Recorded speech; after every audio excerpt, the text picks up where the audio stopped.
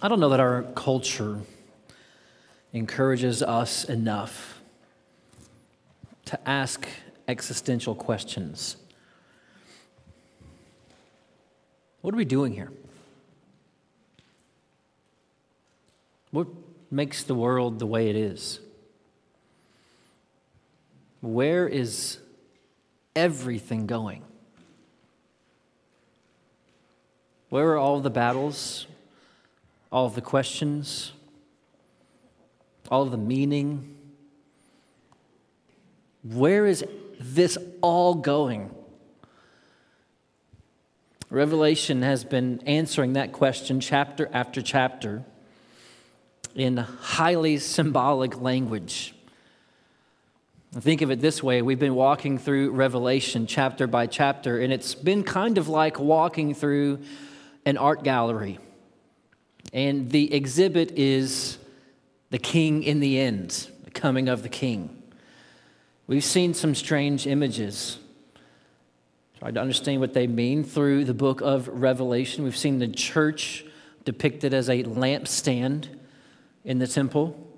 We've seen Jesus depicted in chapter 5 as a slain lamb with 7 eyes.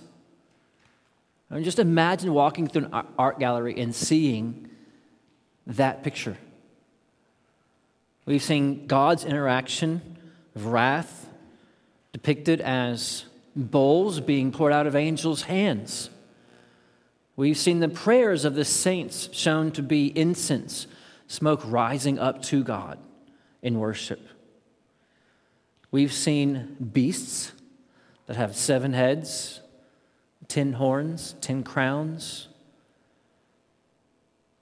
We've seen all kinds of images all through the book of Revelation, all showing us, explaining to us what is going on in the world. What is the reality in the world and in the future of the world behind the reality that we are experiencing?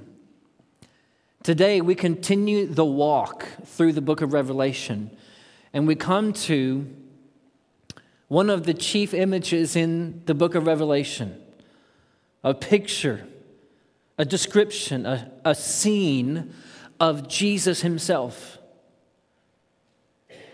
Just try to imagine the things that Marilyn just read for us if you were to see them portrayed in an art gallery. Jesus with eyes like a flame. Jesus with a sword coming out of his mouth. Many crowns on his head. A robe that's dipped in blood. Names, King of Kings, Lord of Lords, on his robe and on his thigh. Yes, maybe that means Jesus has tattoos. I don't know. Can you picture Christ this way? I think the way that this is working in this chapter, as we walk through the book of Revelation, we see this image of Christ. John sees this, gives it to us that we might know Christ for who he is. And the way the sermon is going to work today is that we want to kind of look at that image, look at what John has seen and given to us, and seek to understand it. Now, I don't know about you, I'm not very good at like art things. Like I could go to an art gallery, I have no idea if this is a good painting or not. I have no idea. I see some of the art that's at sale for some of the coffee shops around Austin, thousands of dollars on the wall at coffee shops, and I'm thinking, I'm pretty sure I could do that if I had an hour in my garage, right? It's not even a picture of a person, but I don't know art, so I don't know. One of the things I'm thankful for is when you go to historical museums or you go to art museums, you might see a little placard next to the display that tells you why this is so important, tells you the history of this painting, tells you what this painting means. That's my hope today. That we can look at Jesus Christ in this text and that this sermon would be kind of a let's seek to understand what this means so that we can leave with an appreciation of Jesus Christ. We can leave going, that's even more wonderful than I thought. I mean, the picture is stunning, but I leave with a sense of what it means and why it matters for me and for my life now. So as I preach this morning, we're going to begin. We'll see 9 aspects of Jesus Christ and his eternal glory. So if you just imagine here this picture of Christ we'll be seeing through this text, there's a little placard, there's 9 bullet points right there that tell us different parts, explain to us what we should notice as we look at Jesus in this passage. And then we'll see the scene of the whole painting. We'll zoom back out from just the person of Christ and see what is the scenery that this is showing us and why does that matter for us. Let's pray. Father, we come now and we ask that you would help us understand more clearly ourselves, the world, where the world is headed, what matters in the world, why our lives matter, what is the end of right and wrong, where is this all going? As we look at the person of Jesus Christ, we pray that you would help us see it, see our place in it. Father, for your glory and for our joy, in Jesus' name, amen. If you look at that little plaque there, what John is showing us is specific things he wants us to see and notice about Jesus Christ. Things that he mentions for us so that we can understand the vision itself. Chapter 19, verse 11, the first thing it says about Jesus himself is that he's sitting on this white horse, and Jesus is called faithful and true. Faithful and true. The first thing he tells us about Jesus, he's faithful and true. Let me ask you a question this morning. Who has failed you? Who has let you down? Let me just ask you a few categorical questions here and just think if you can come up with anyone in your mind. Or maybe a moment. Has a spouse ever let you down? You can't say amen too loud if you're here with them.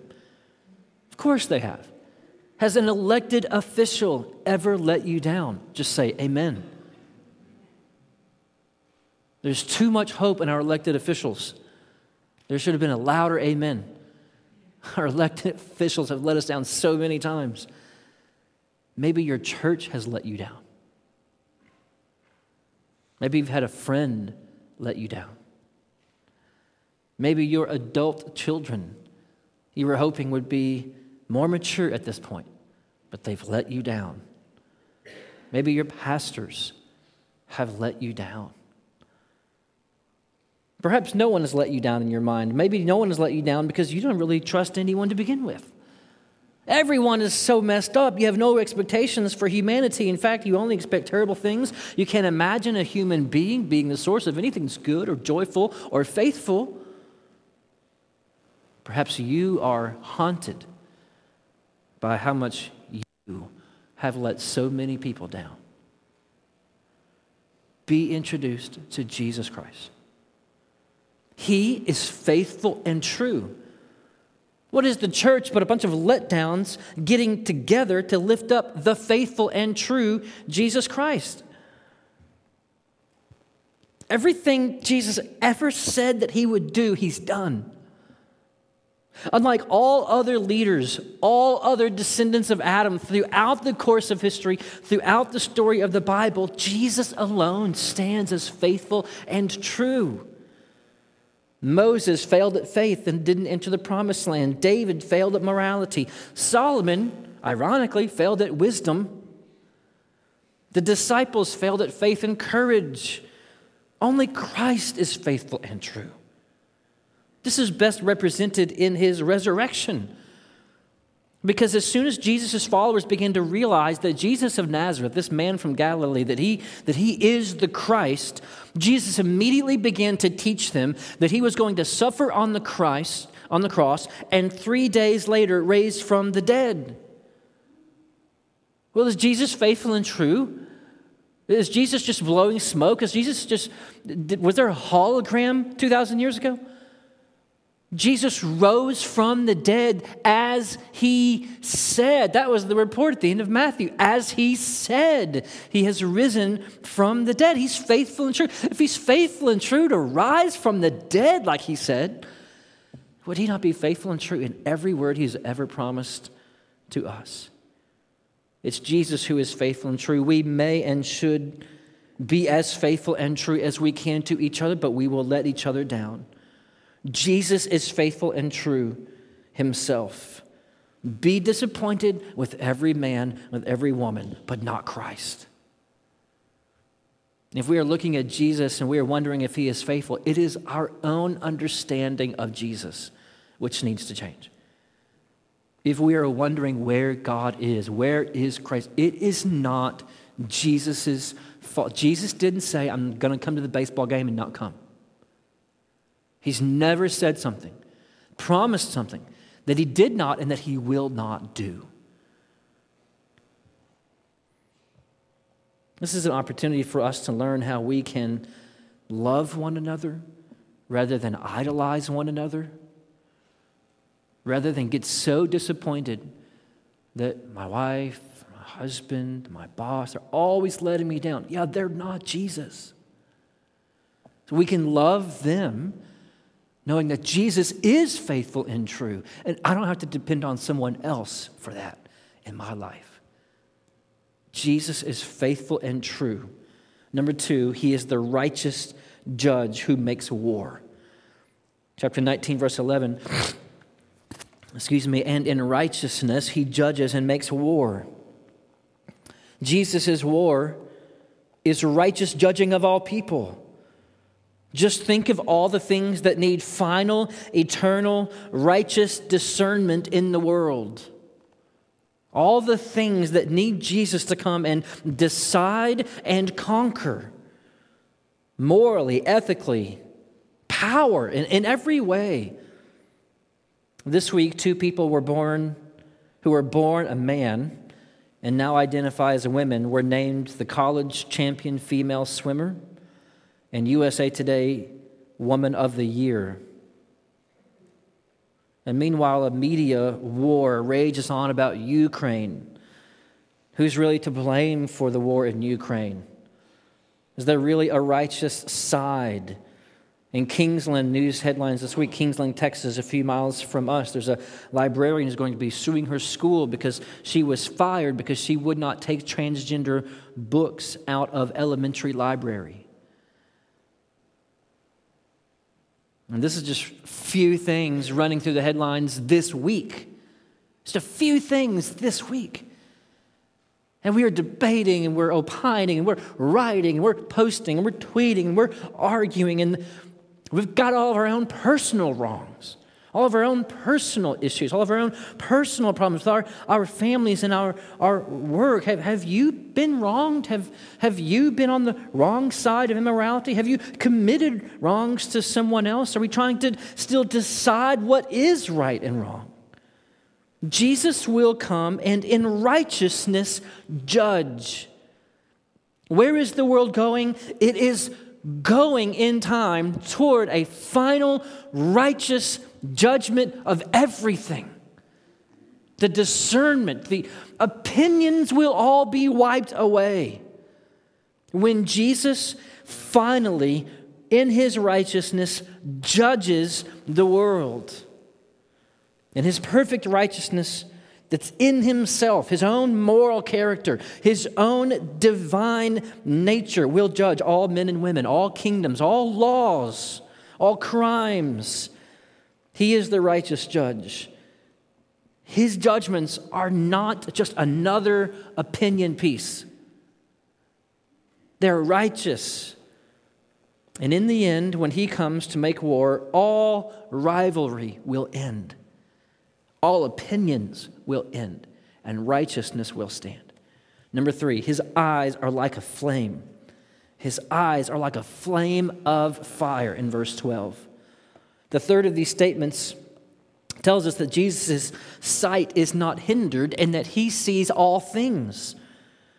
We will give an account to him. There are no compartments of our lives that Jesus does not see. There are no corners of our hearts that his flaming eyes do not search. Consider what eyes like a flame mean. When we see something with our eyes, it's described as an action we are doing. But we can actually see in the dark. I'm not a biologist, so if you want to come at me later, just go ahead. Just track with the illustration. Now, we can actually see in the dark. Even if your eyes are fully functional, if you are in a totally pitch dark room, you can't see anything. You have to receive light to see something.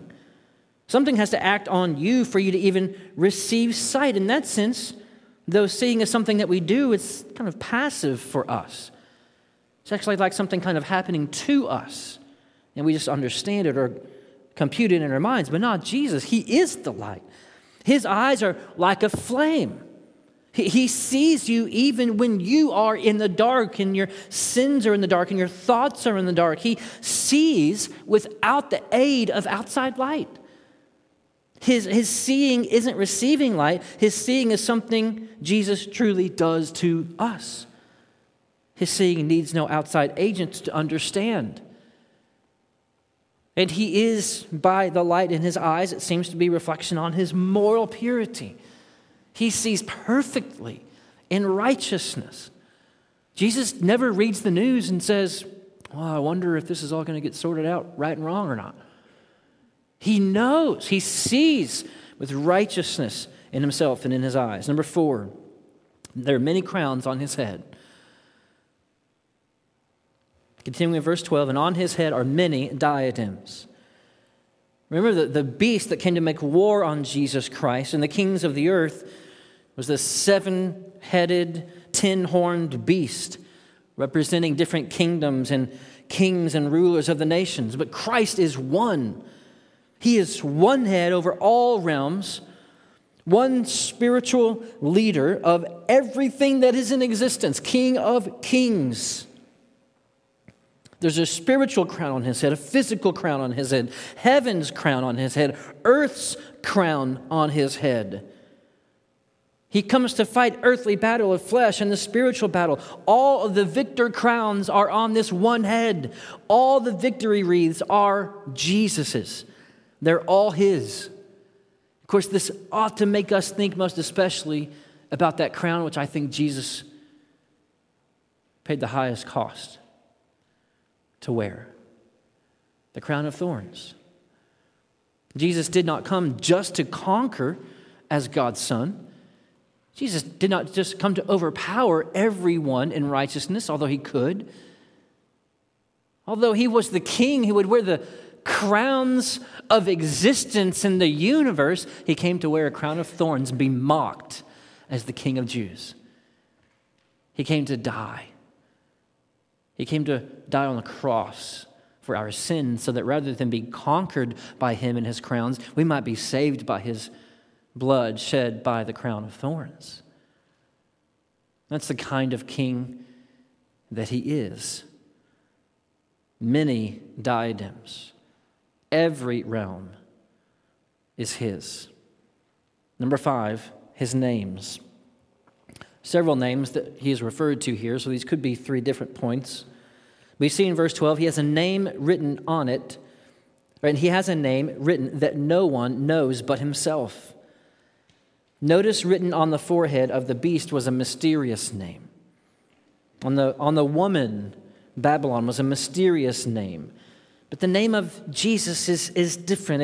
It's his name in heaven, it seems. Somehow it's a name that only he knows himself. This is in contrast to the beast we're introduced to in Revelation that has these diadems, these 10 crowns on his head. Remember that very first thing we learn about the beast in his introduction, chapter 13, verse 1. I saw a beast rising out of the sea with 10 horns and 7 heads, with 10 diadems on its horns and blasphemous names on its heads. It was defined by reigning in blasphemy all over the earth. But Jesus here is so high and so of heaven that no one knows this name but himself. He's also in chapter 9, verse 13, look a few verses down. He's clothed in a robe dipped in blood, and the name by which he is called is the Word of God. That's his name. He is the Word of God. That's what you refer to him as. Chapter 19, verse 16. On his robe and on his thigh, he has a name written, King of Kings and Lord of Lords. His name is Word of God, King of Kings, Lord of Lords. There is no realm that Jesus is not king over. Number 6, his robe is dipped in blood. We saw that just then in verse 13. He is clothed in a robe dipped in blood. There's a couple of ways that this could go. Consider that this blood could possibly be his own blood for sinners and for the people of God. It's not the only possible interpretation, but it seems likely in that Jesus is coming into battle with a robe dipped in blood, but the battle seems, at least in the flow of this passage, to not have begun yet. So while it could be the blood of his enemies, it seems to possibly be a reference to his own blood that he shed for sinners, for the church, for his people. If this is the case, then trust this king. Trust this man crucified for you, a true man, the true king of all kings, is willing to be the savior of any who would come and give him reverence and trust and put their faith in him. He doesn't just come to shed blood. He comes first to shed his own blood. This is a Savior King who does not come first to shed blood, but first to shed his own blood to save his own enemies, those who have sinned against him. If you're wondering what Jesus is like, if you're reading this passage about wrath and fury and the winepress, and you're thinking all God wants to do is destroy everyone. God's just kind of a mean God. He's just like my mean parent. He's just like my mean boss, indiscriminately hating everyone. Just remember that before Jesus came to shed blood in righteous vengeance of God, he came shedding his own blood so that his own enemies, those who had killed him even, could be forgiven. Maybe today you would turn in this moment and just think, I would think very highly of my own sin, how great a sinner I have been. I think, isn't it good that there is a king in heaven who has come to earth, died on the cross, shed his blood for my sins, that I could be forgiven, I could be a part of his kingdom of now and forever. Jesus' robe is dipped in blood. Number 7, heaven's armies are with him. Verse 14, the armies of heaven arrayed in fine linen, white and pure, were following him on white horses. Notice the same language, similar, used a few verses ahead for the bride who was in fine linen, representing their righteousness, their righteous deeds. And just like in the battle between Russia and Ukraine that is raging now, you see colors flying, Ukraine with the blue over the yellow flag. Maybe you've seen scenes with Russian military painting the letter Z on their military equipment. Well, the armies of heaven are arrayed in purity. They're arrayed in purity. They're righteous. They're godly. They're divine. They come and perfectly serve Jesus Christ in all of his ends. Righteous and holy, the war colors of heaven's army. Number 8, the sword and the iron. From his mouth comes a sharp sword, verse 15. From his mouth comes a sharp sword with which to strike down the nations. He will rule them with a rod of iron. And the descriptions in chapter 19, verse 15, points to the fulfillment of much Old Testament prophecy. During a tumultuous, uncertain time, Isaiah chapter 11, verse 4 prophesies that the Messiah will, quote, strike the earth with the rod of his mouth. Isaiah 49, verse 2 says, the servant says that God will make his mouth like a sword.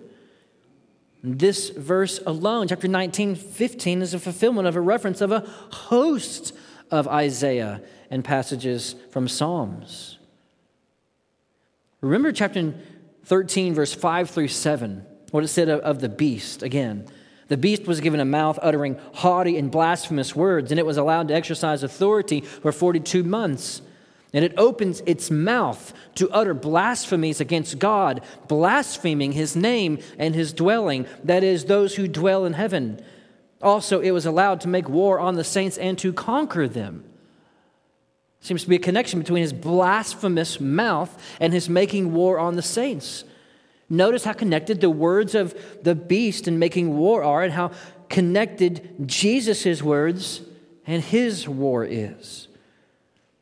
The words that come out of his mouth are sharp sword which overcomes the nations, and he rules with an unbreakable rod of iron.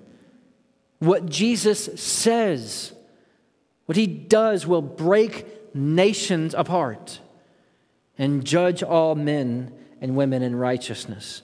Number 9, see him in the treading of the winepress. Verse 15 continuing, he will tread the winepress of the fury of the wrath of God the Almighty. Perhaps this is the reason Jesus' robe is dipped in blood. So mighty is the power of Christ, the Son of God, that the best picture for how he overcomes his enemies is a picture of a man crushing grapes in a winepress.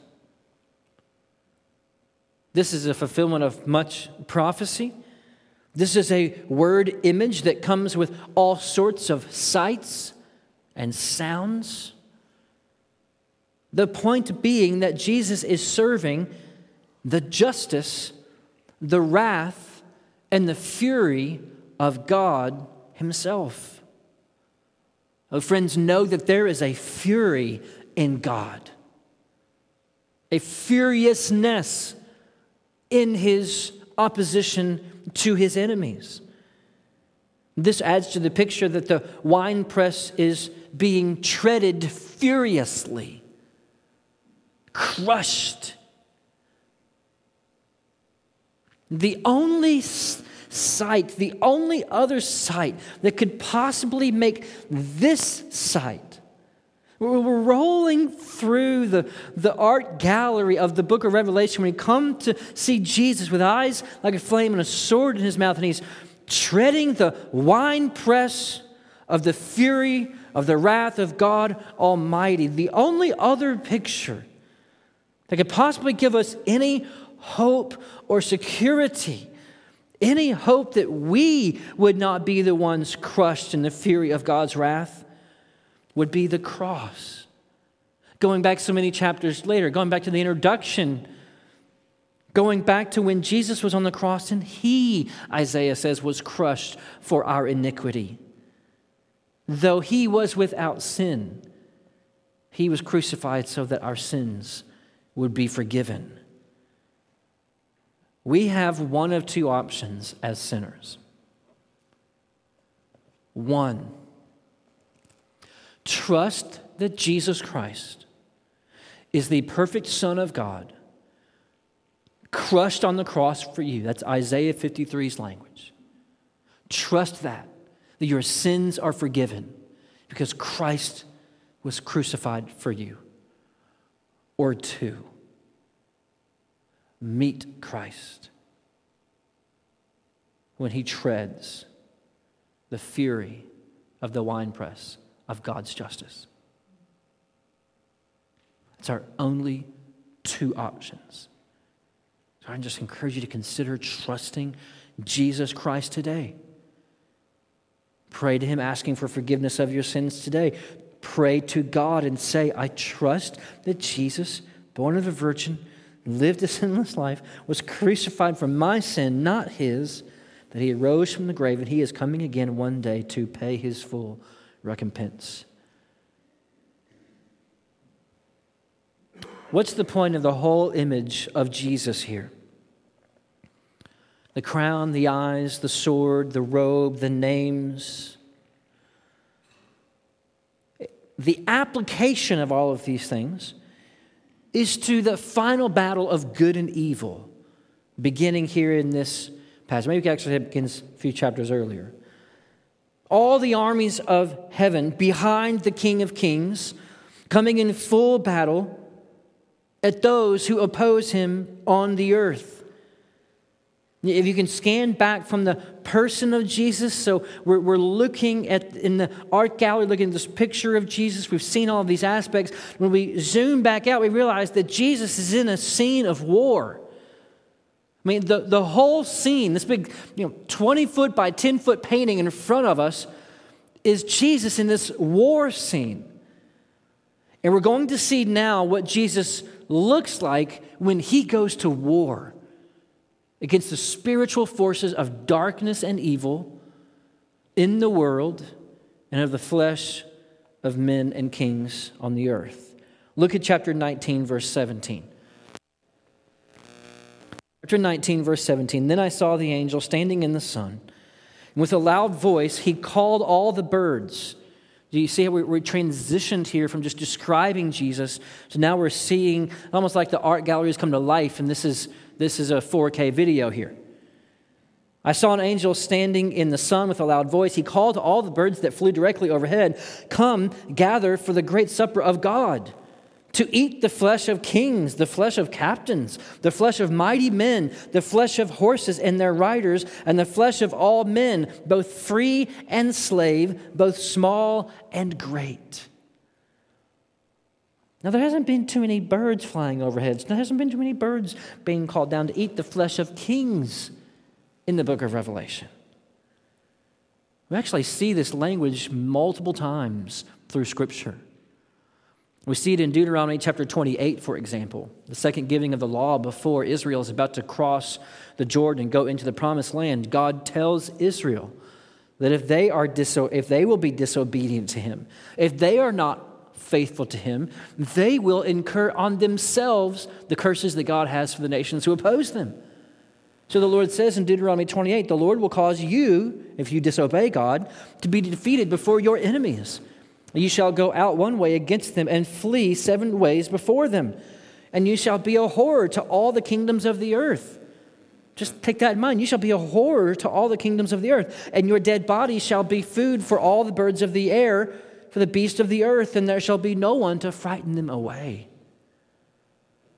Likewise, a few chapters later, when Goliath is coming to stand before David, this is Goliath's taunt to King David, to not yet King David. And Goliath says, "Come to me, and I will give your flesh to the birds of the air and to the beasts of the field." That was his taunt. You'll be bird food in no time. It's the same as Israel's enemies in Jeremiah and Ezekiel. God has foreseen his people on the way and during captivity, letting them know their enemies will be eaten by the birds of the sky, and no one will be there to frighten them away. What does this mean in this moment, in this picture, for this angel who is standing in the sun to call the birds of the air and come to dine on the flesh of kings and of captains and mighty men? The battle's over, though it's not over.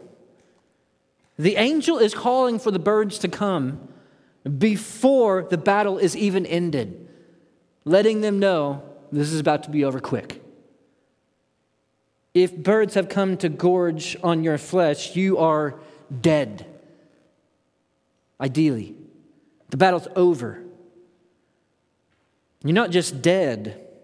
You are, as it says in Deuteronomy, a very gross sight. A very gross image. I mean, this is one of the paintings in the gallery of the book of Revelation, where if it were an actual image, we might want to have our kids wait in the other room if they're just not quite ready yet. Birds are coming to peck flesh and eat it. No one is there to even offer the decency of shooing the birds off your corpse. No one's sticking around to bury the bodies. The birds are going to come have their fill. And the angel of the Lord calls the birds. They didn't just smell the scent of the dead. They were summoned before the dead were dead.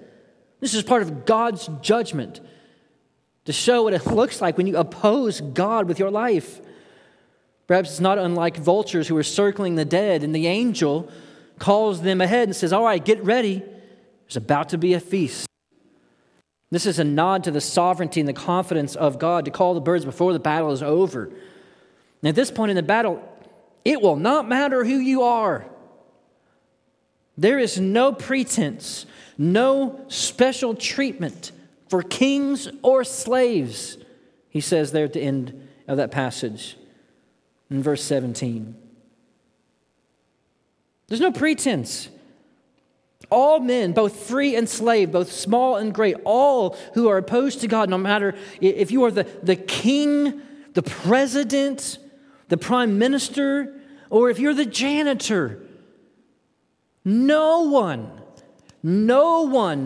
will be other than what they are in their sin and their opposition to God when this day comes.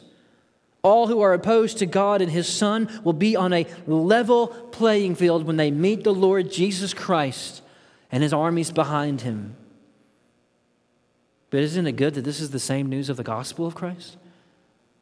The gospel isn't just for kings. The gospel isn't just for good people. The gospel isn't just for rich people. But no, if you are in Christ, there is no longer slave or free, barbarian or Scythian. There's no longer male or female. We all come to Christ as sinners, and we're all saved as sinners.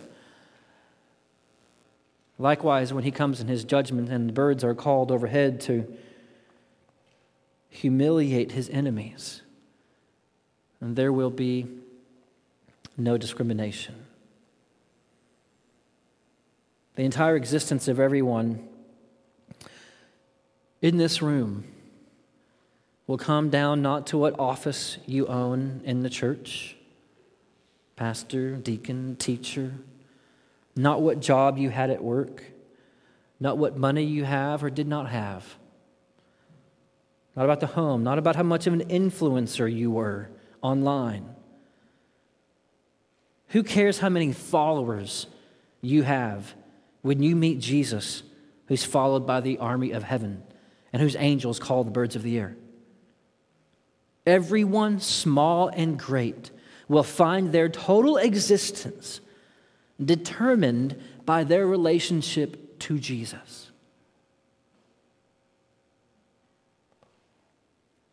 What we will find today is that we will either trust in Him today, repent of our sin, surrender our lives, confess that Jesus is Lord now, and be invited, like we saw last week, to the marriage supper of the Lamb, or to put in Revelation's graphic terms, in God's perfect justice, we're going to be supper for the birds, which would be our just end for our sin against the King of Kings. Because He is faithful and true. He comes in righteousness to judge and to make war. We see the scene continue in chapter 19, verse 19. And I saw the beast and the kings of the earth with their armies gathered to make war against him who was sitting on the horse and against his army. We've seen the last couple of weeks, this seems to me at least to speak to a final whole earth opposition to God and all His people. They gathered together to make war against him who was sitting on the horse and against his army. And the beast was captured, and with it the false prophet who is in his presence. They were captured. They weren't killed. They were captured in war, prisoners of war. The false prophet who in its presence had done the signs by which he deceived those who had received the mark of the beast. Remember those false miracles that tricked people into following the beast from chapter 13. These two were thrown alive into the lake of fire that burns with sulfur, and the rest were slain by the sword that came from the mouth of him who was sitting on the horse. And all the birds were gorged with their flesh. They were sick. There was so much to eat. Now, I want to move to this really quickly. I think a question arises, is this a real battle? Is this a real battle? And there's so many ways to think about this in the realm of interpreting the book of Revelation. And I'm not going to try to pinhole you into my thinking here. Right? There's everything from, yes, this is a real battle in the sense that there's nations gathering and Israel's rebuilding the temple right now, and Russia's making their move and Iran's making their deals, and everyone's we've got the 10 nations in the EU and they're all going to come around. And we've got that interpretation. And then we've got on the other spectrum the highly spiritual, idealistic interpretation. This is all spiritual. This is all demons and angels. This is all souls. Right? This is all being depicted. And I'm thinking that most of the time through Revelation, there is a little bit of a tension of the two on purpose. But you can watch through and you can read kings of the earth, dwellers of the earth. This is not just spiritual. But the whole point of the book of Revelation is that what is physical is not just physical. We look back at the beast and those who worship the beast. This is how we understood those who the beast and those who worship him back in Revelation chapter 13. We recognize the beast and those kings as idolatrous kingdoms who oppose God's people. They seem to be a summation or culmination of Satan's powerful work through earthly kingdoms, probably experienced as religious, state-controlled persecution of the church, which the 7 churches faced in the first century and will have various manifestations throughout time, including the first century, our time, the very end, and all times in between. Remember that the beast is opposed to the church, directly opposed to the people of God, opposed to the people of God by both power and by, temptation. The first beast in Revelation chapter 13 was coming to conquer, to kill Christians, to make war on the saints and conquer them. The second beast is coming to deceive and try to trick Christians with false miracles that makes him look like he has the power of God, telling you that if you don't bow down and worship and you don't take the mark, you can't sell food, you can't buy food in the marketplace. And this whole movement of enemies against God's people from Jesus' resurrection until his ascension and his second coming is now coming into a culmination in Revelation 19. That movement of the beast against the people of God in Revelation 13 is coming to its culmination here in Revelation 19 and 20. The beast who has been imitating Jesus, imitating his authority, imitating his demand and rightful ownership of worship, imitating his power, is now coming face to face with Jesus himself. Now, some saints may die along the way. Some saints may starve along the way. But then the beast, who was allowed for a while to make war on the saints and to conquer them, is going to meet Jesus head to head. Mano a mano. 1-to-1. Some of you have seen the reports this week about Elon Musk tweeting out to Vladimir Putin, "I hereby challenge," this is Elon Musk, our new local electric car builder, "I hereby challenge Vladimir Putin to a single combat. Stakes are Ukraine." I don't know how to understand that. But I think about that and I think, there's a real war in heaven and earth, good and evil. The beast has come upon Christ and the stakes are the whole earth.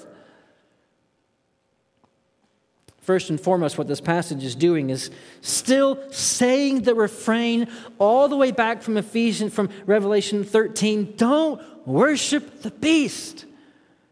Don't give your life to another religion. Don't give up on Jesus. Stay faithful to him despite what it might cost you economically. Don't deny Jesus' name and his righteousness. Don't stop doing righteous deeds in Jesus' name to keep your job. Don't stay quiet about Jesus just in order to keep a table at your family for Thanksgiving.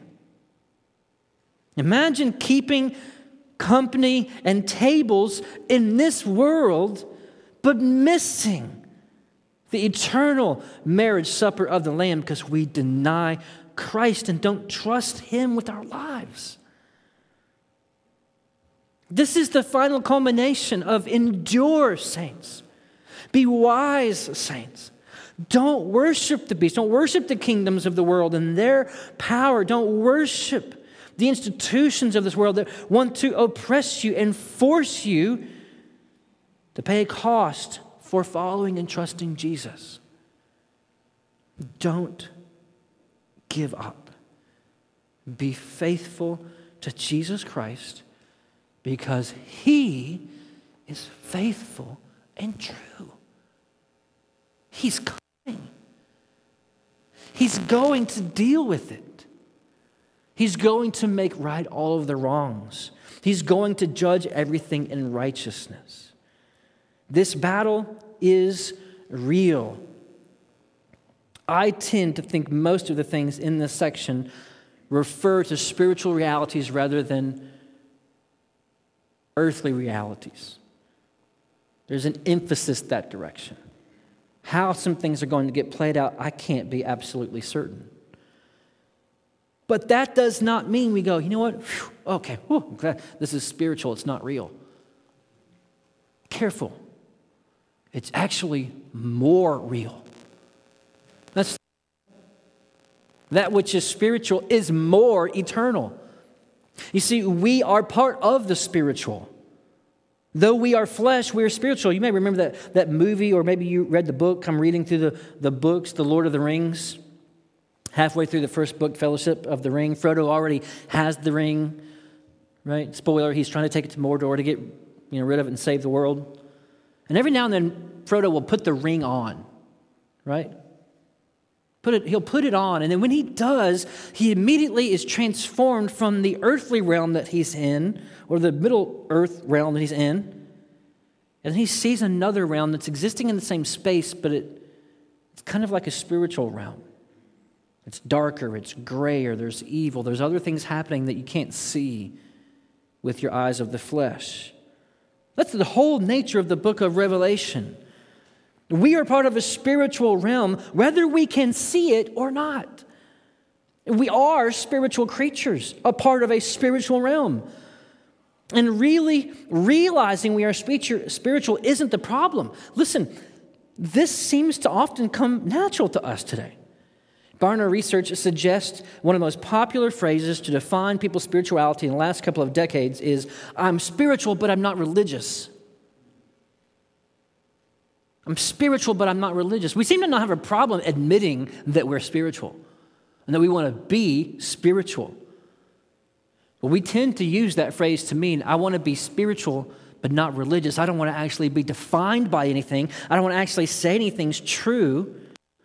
I'm spiritual, but not religious tends to mean for you, God is more abstract than embodied, more likely to occupy minds than the heavens and the earth. But what's noteworthy is that what counts as, quote, God for the spiritual but not religious is contested among them. And that's probably just the way those who are spiritually but not religious tend to like it, says Barna. They value freedom to define their own spirituality as what characterizes this group. We like spirituality. We just don't like our spirituality defined or embodied, Barna says. This passage is calling every reader and listener to make a choice about Jesus Christ. There is no, you get to say, well, I'm spiritual, I just don't know about Jesus. Well, I'm spiritual, I just don't know about the church. I'm spiritual, I just don't know about the Bible.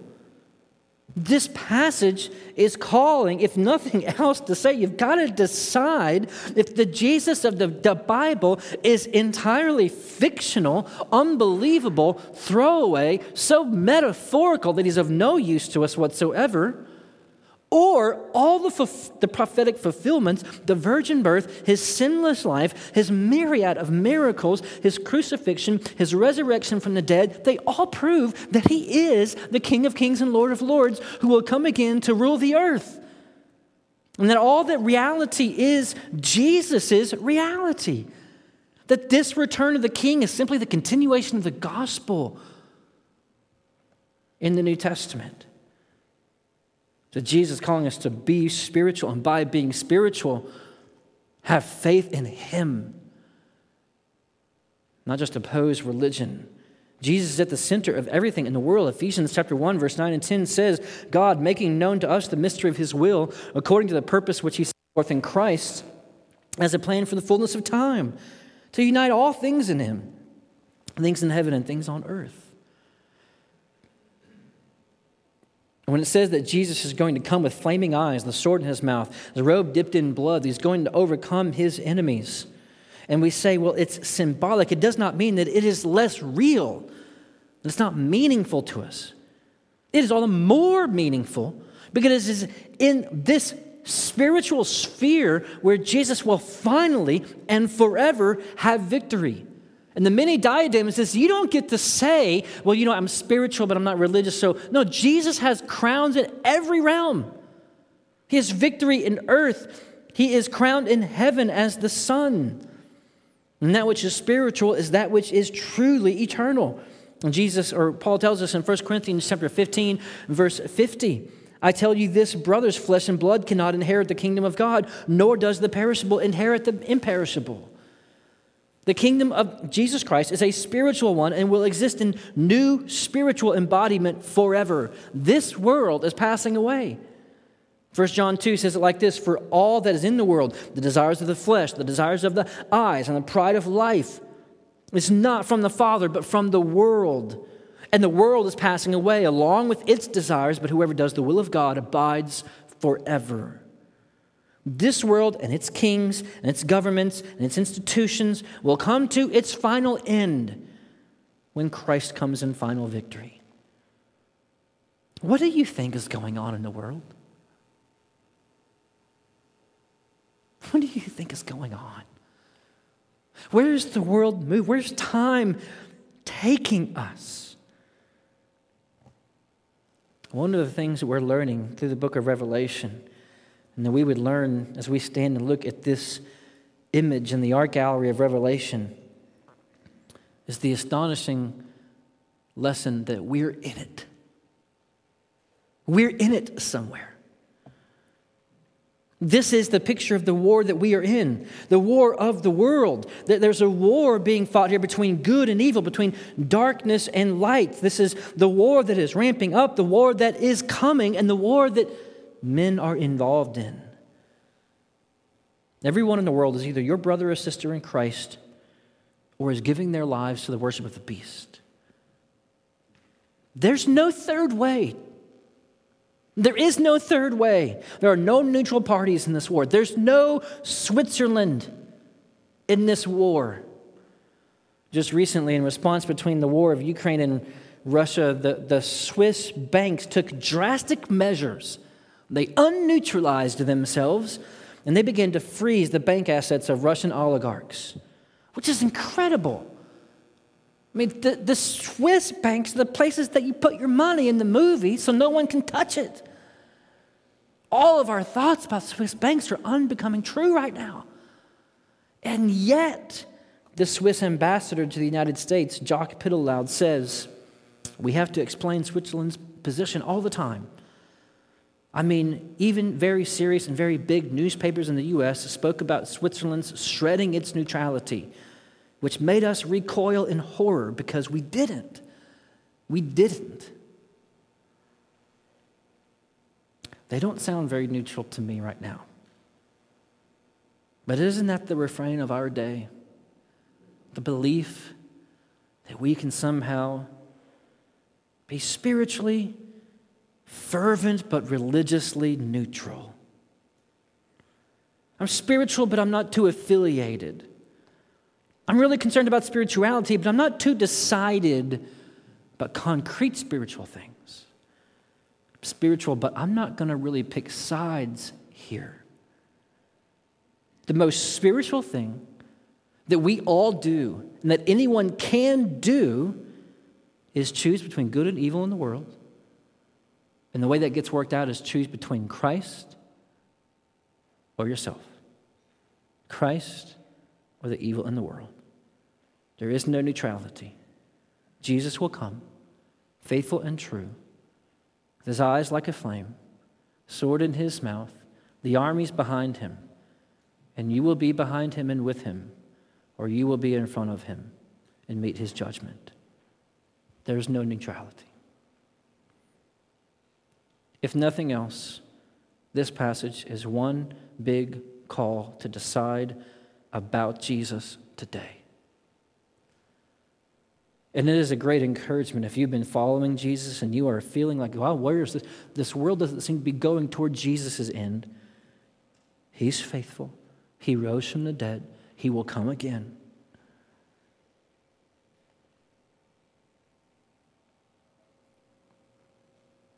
Faithful, true, eyes like a flame, many crowns on his head, the sword in his mouth, treading the winepress of the fury of the wrath of God. Also the King, who was crushed on the cross for our sins, who wore the crown of thorns, who was mocked as the King of Jews so that he could save us from our sin. And when we come to believe in Jesus Christ, Paul says it this way: we're transferred from the kingdom of darkness to the kingdom of our beloved Son. We're transferred. Believe in Jesus Christ. We transferred to his kingdom today. He will come. He will conquer as a King of Kings. Let's pray. Father, thank you for your grace to us in our Lord and Savior Jesus Christ. Thank you that though we deserve judgment and wrath, you are merciful and kind. And though we have been enemies of the cross, though we have been enemies of God's righteousness, you sent Christ to die for our sins. We deserve our blood to be spilled. Christ's blood was spilled for us. Though we have no sin that Jesus, with his eyes, has not seen, you are still willing to love us and for Christ to die for us. Would you help us to put our faith and trust in Jesus Christ today?